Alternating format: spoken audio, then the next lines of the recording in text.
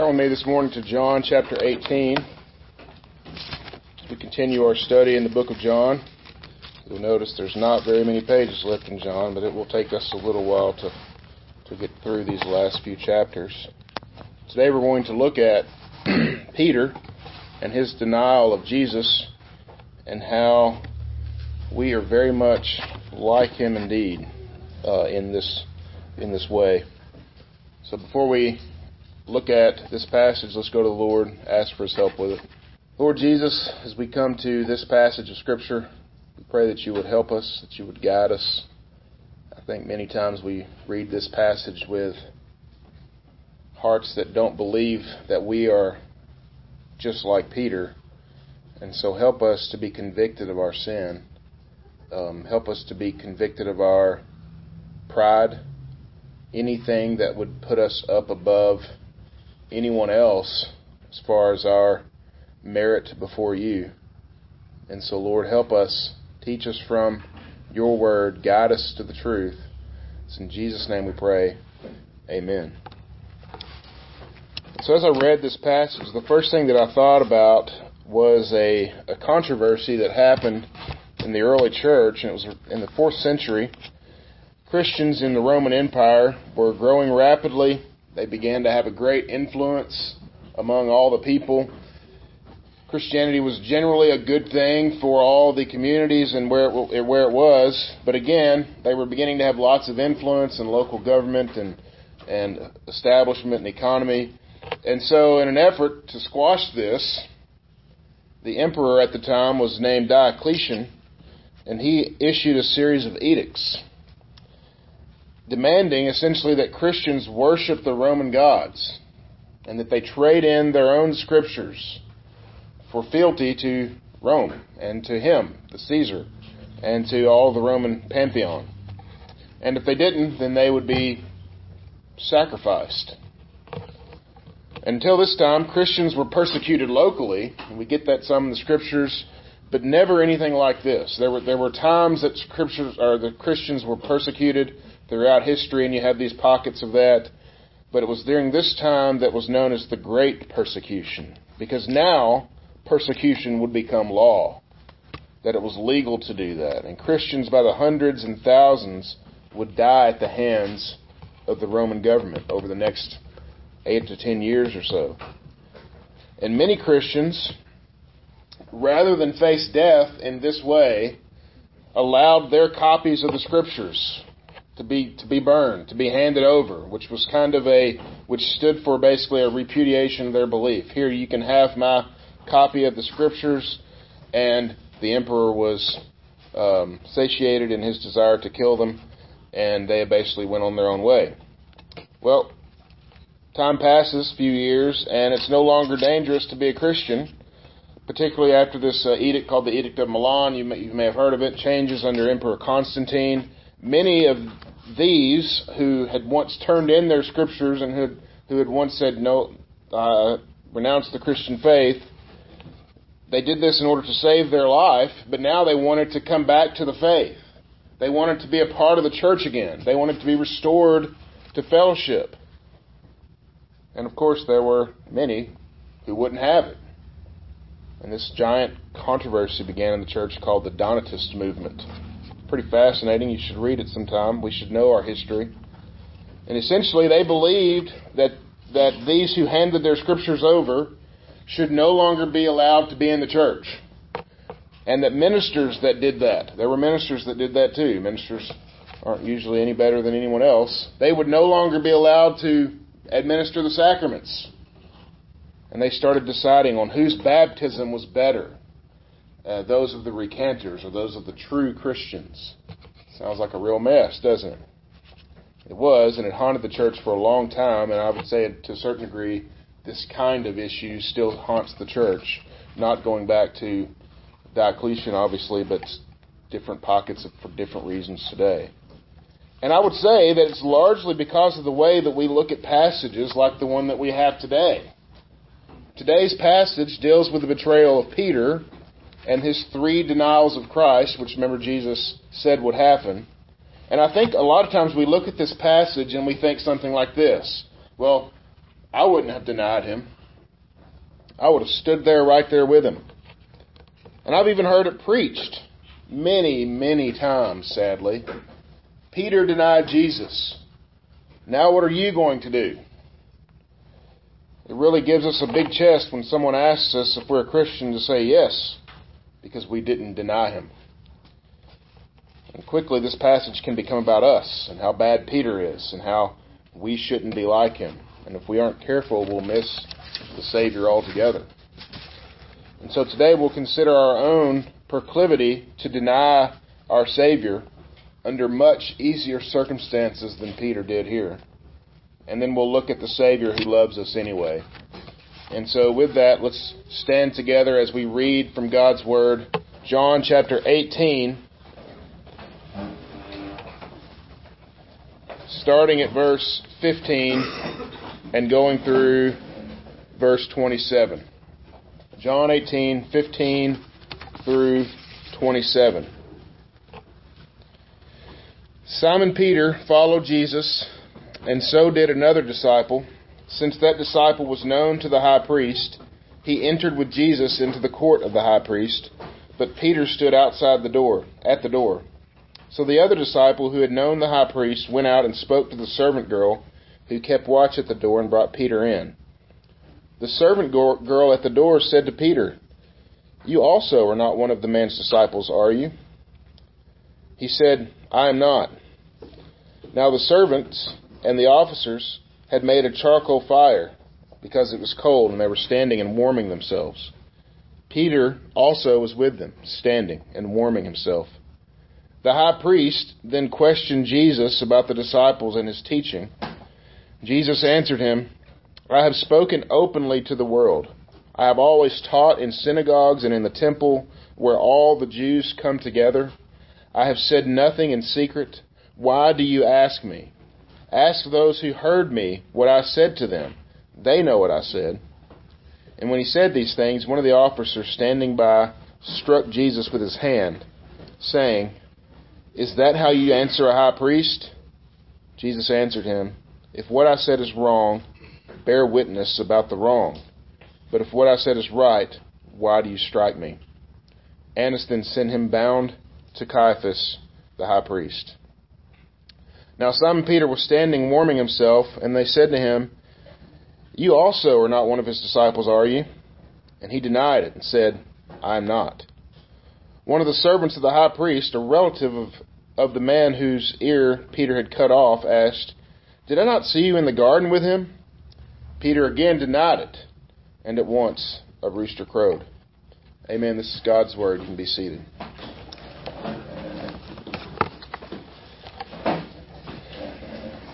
And so remember where we're at. Jesus has just been arrested. He's been led away by this army to the house of this high priest. And John, who calls himself another disciple here, I again think this is John. John normally refers to himself ambiguously. And Peter follows suit, though they had initially kind of fled the scene. When Paul refers to this night, in the words that we read every Sunday for communion, when Paul refers to it, he refers to it as the night when he was betrayed, when Jesus was betrayed. We talk about this idea of betrayal and how dehumanizing it is. We've done that. Paul decided that rather than categorize this night as or by the arrest or by this crazy trial that's about to happen or everything else that Jesus was going through, he referred to it as the night when he was betrayed. And make no mistake, it's easy for us to out Judas, I think, as the solitary betrayer. Again, because we like to put ourselves above people, and Judas is easy to put ourselves above because Judas is obviously like a bad person. But Jesus was betrayed by two of his disciples that night. One being the snake of the bunch, Judas, and the other being his star pupil, Peter. And remember Peter, he was the one that confessed Jesus as the Christ, the Son of the living God. And Jesus, what did Jesus say? He says, "You are blessed, and it is upon your confession that I'm going to build my church." And remember Peter, the one who got out of the boat when no one else would, right? Come to me, he said as Jesus was walking on the water. And Peter got out of the boat, even though he fell. And he was the one that spoke to Jesus at the Transfiguration and offered to build a tent for Jesus and Moses and Elijah. Even though it was kind of a silly thing to say, Peter was the one who stepped out on faith and said, I'm going to build a tent for all of you. And remember, he was the one that said he would go anywhere with Jesus. He said he would even die with him. So say what you want about Peter, but he had this certain kind of audacity that is attractive and something that many of us would like to have, I think. And he betrayed Jesus. The man who loved him, the man that he loved more than anything, he betrayed 3 times. But he was there at this trial. He was right there. And he knew what Jesus said. He knew that Jesus said he would deny him 3 times. But he followed him anyway. And just a quick word about these court proceedings that we have here in verses 19 through 24. I want to spend the bulk of our time talking about the denial of Peter and what that has to do with our lives. But I want to talk about this trial, and we can put trial in quotes because it's kind of a kangaroo court of sorts. Under Jewish law, an accused was allowed to gather witnesses for themselves and testify so that the witnesses could testify on their behalf. Now, note that when this trial is taking place is the middle of the night. Don't think for a moment that wasn't on purpose, because who's going to go and gather witnesses in the middle of the night? And all of Jesus' friends had just got through fleeing. They'd fled.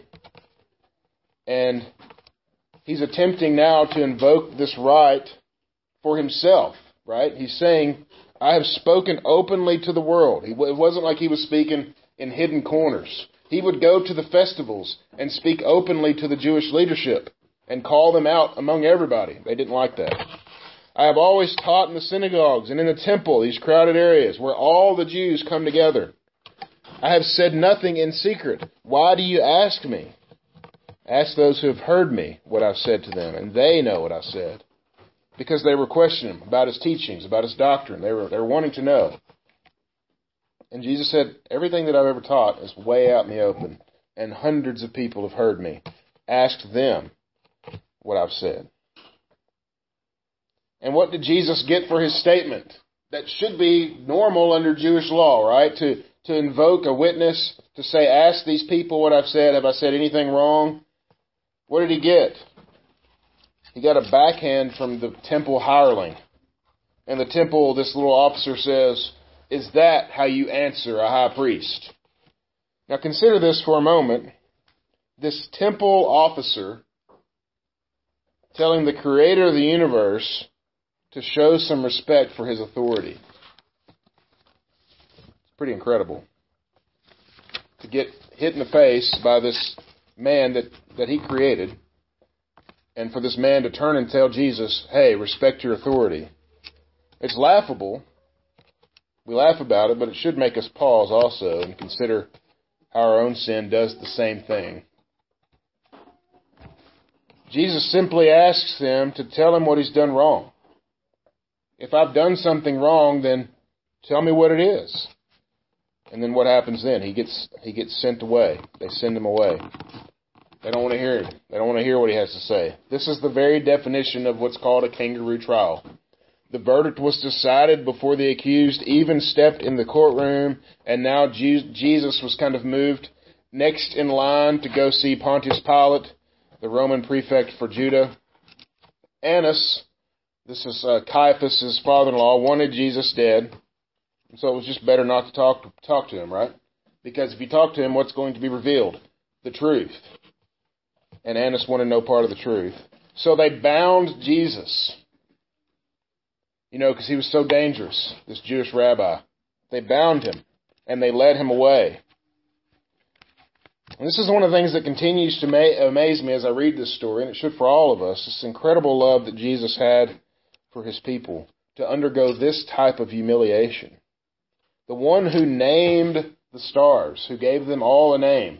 We don't even know where all the stars are, but yet he's named them all, is now bound with some ropes and chains and led away like a criminal through the streets and tried in some make-believe justice system.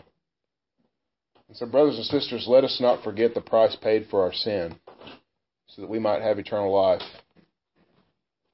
And so let's now turn to Peter's denial and our own. And again, John is likely the disciple that is with Peter.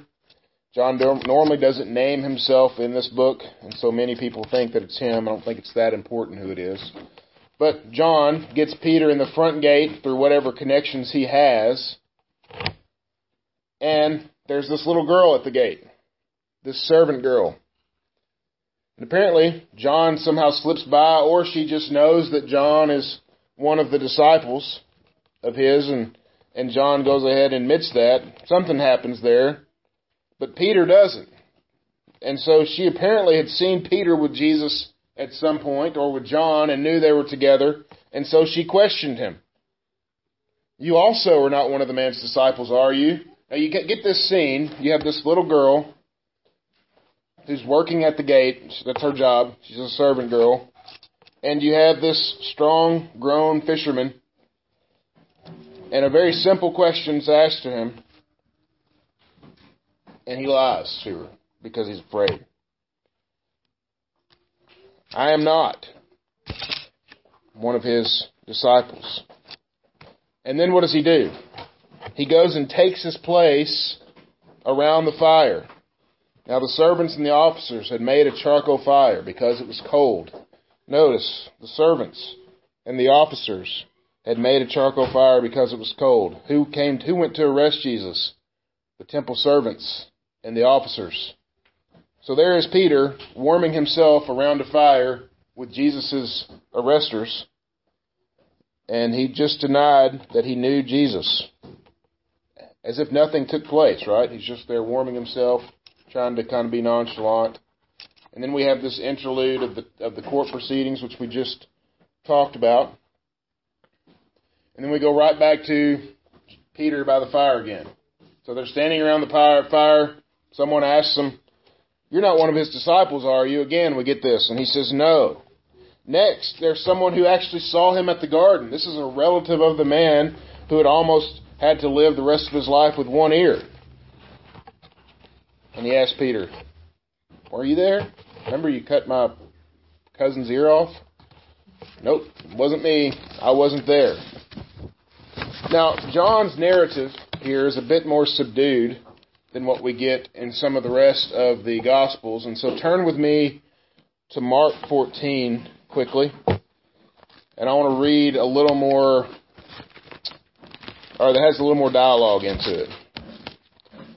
And again, just a quick note as we do this, we're not going to get a better account in Mark. We're getting a different account in Mark. When four people tell a story about something, they're bound to tell a different story, not different factual events, but have a different detailed account of that. John's details of what Peter said were a little more subdued. Mark gives us a fuller, more detailed account of what's going on. So look at Mark 14, starting at verse 66, there at the end of the chapter.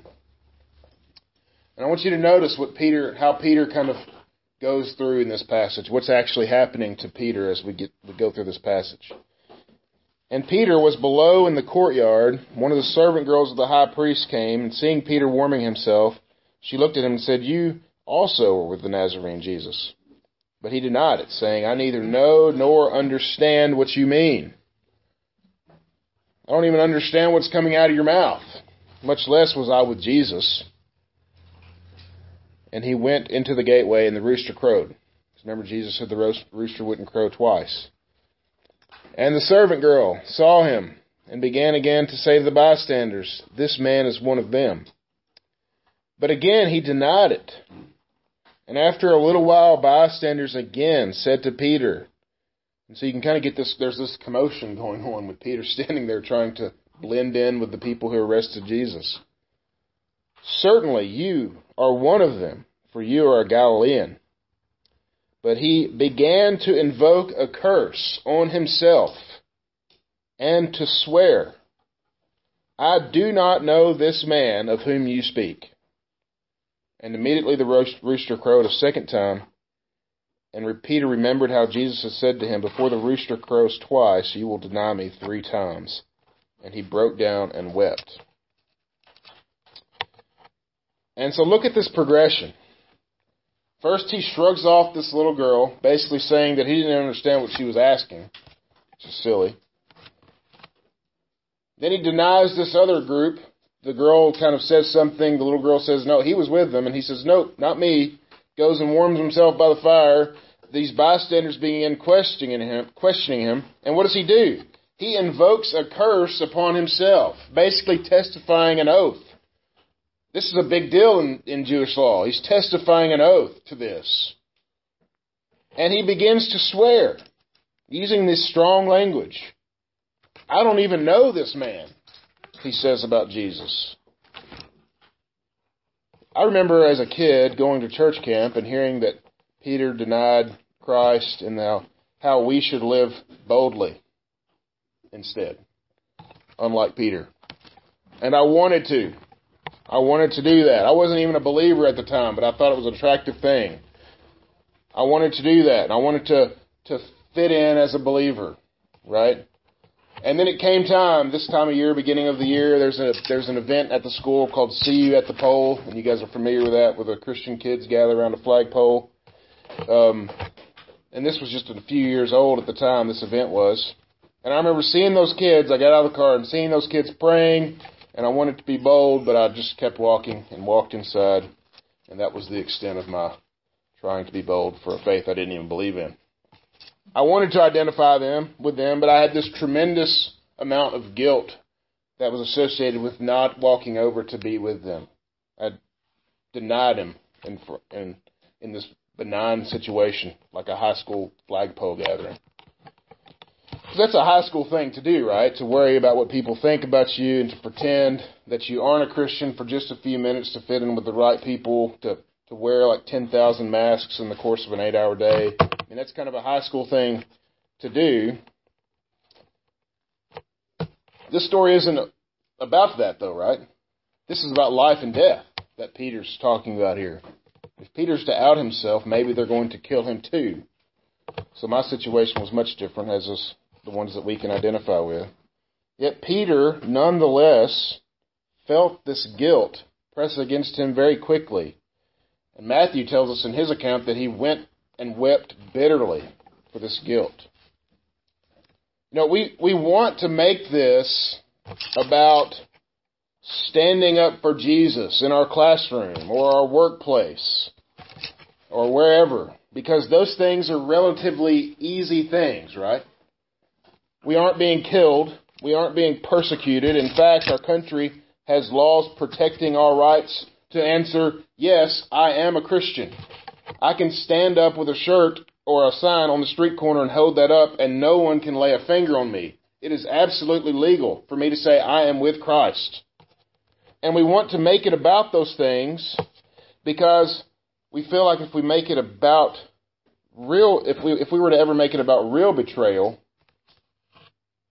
then we would all be guilty. If we make this story about the time that we knew what was right and yet we did the wrong thing anyway, then we no longer look like super Christians, do we? Or the time that we did nothing when we should have done the right thing. We all know those times. All those sins, every single one of them, is a betrayal of our Creator. We are no different than our brother Peter, though his sin seems so much more offensive to us. And so what do we do in light of that? What do? Well, we turn to Jesus, because Jesus cannot deny his child. And I'll tell you one thing we don't do, again, and let me turn with me to Romans 1.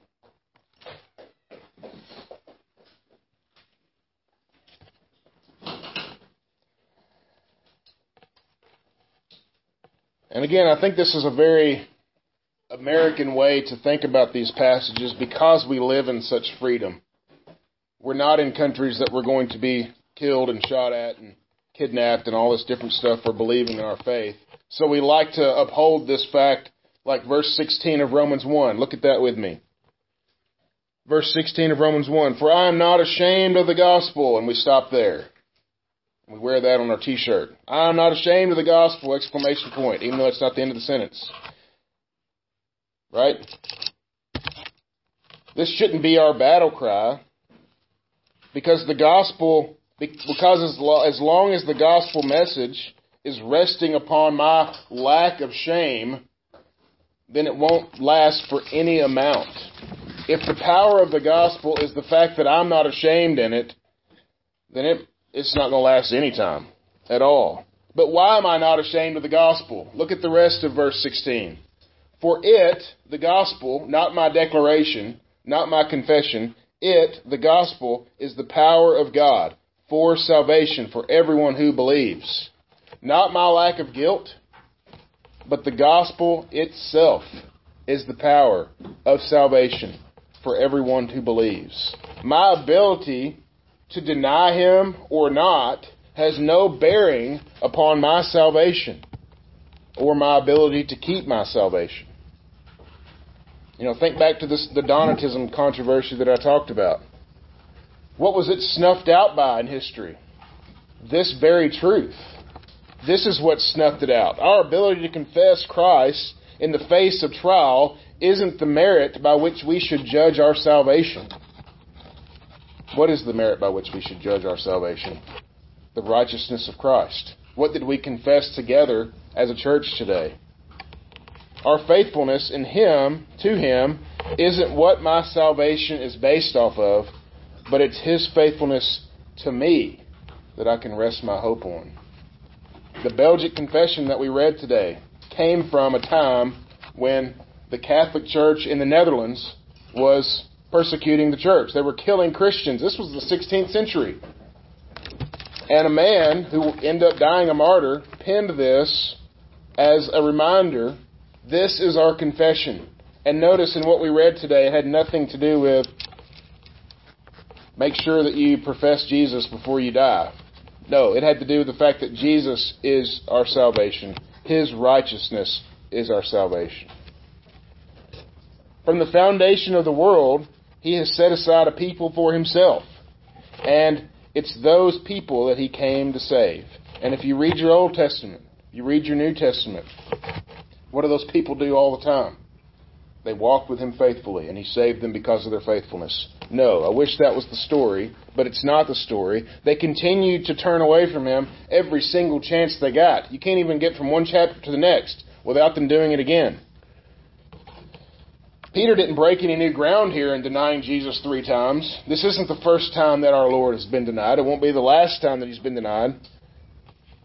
He did what the people of God have been doing for years, resting upon their own merit, and then when it gets tough, denying Him. For Peter, this was foundational, though. He went away and he wept bitterly. This is foundational for him because it's going to help to teach him the richness of the gospel message that he can later teach to the church. We have evidence of that. Turn to 1 Peter with me, chapter 3. 1 Peter chapter 3.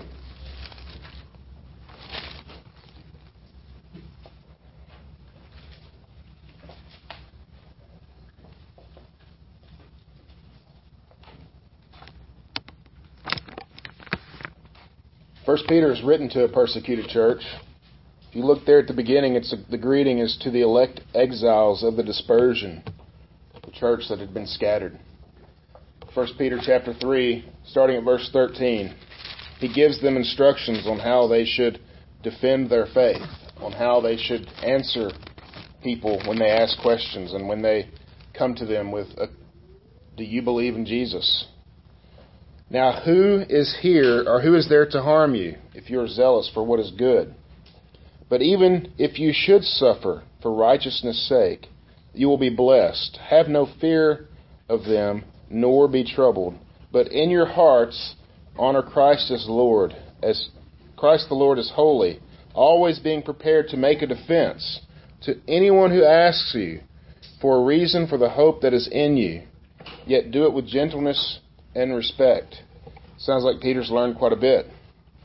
Having a good conscience, so that you, when you are slandered, those who revile your good behavior in Christ may be put to shame. For it is better to suffer for doing good, if that should be God's will, than for doing evil. For Christ also suffered once for sins, the righteous for the unrighteous, that he might bring us to God, being put to death in the flesh, but made alive in the Spirit. Again, this is Peter's message to those who were facing persecution, just like he was there in the temple courtyard. They should be prepared to give a defense. But Christ suffered once for sins, the righteous for the unrighteous, that he might bring us to God. The one who called a betrayer, the one who was called a betrayer of the Son of God, is now in heaven as a child of God, because his salvation didn't rest on his perfect, sinless confession of his Savior. Our salvation, brothers and sisters, doesn't rely on that either, thankfully. Nor does our standing in the church or our standing among other Christians, any of that. And so in conclusion, I think we're quick to jump on something like this because it seems so easy to do, right? Don't deny Jesus. Sure, I got that. However, we would have been that temple officer that backhanded Jesus for what he said and questioned his authority, just like that officer did. We would have been afraid of that little girl at the gate as well, and the folks around the fire too. We would have been right there with Peter. We would have sold Jesus out for 30 pieces of silver. We do it for a lot less every day. It's called sin. Yet, even while we were his enemies, he died for us. And so, brothers and sisters, let us remember to be salt and light in the earth. And for those times when we aren't, let us lean on the gospel. For it, the gospel, is the power of salvation for everyone who believes. Let's pray. Lord Jesus, we are too often just like Peter. Anytime that we do something that is against your law, against your will, anytime we don't do the things that we should do, we are betraying the one that we love, the one who loved us from the foundations of the earth. And so, Lord, help us to walk closer with you. Sanctify us in your truth. Your word is truth. Guide us in that truth, Lord Jesus. In your name we pray. Amen.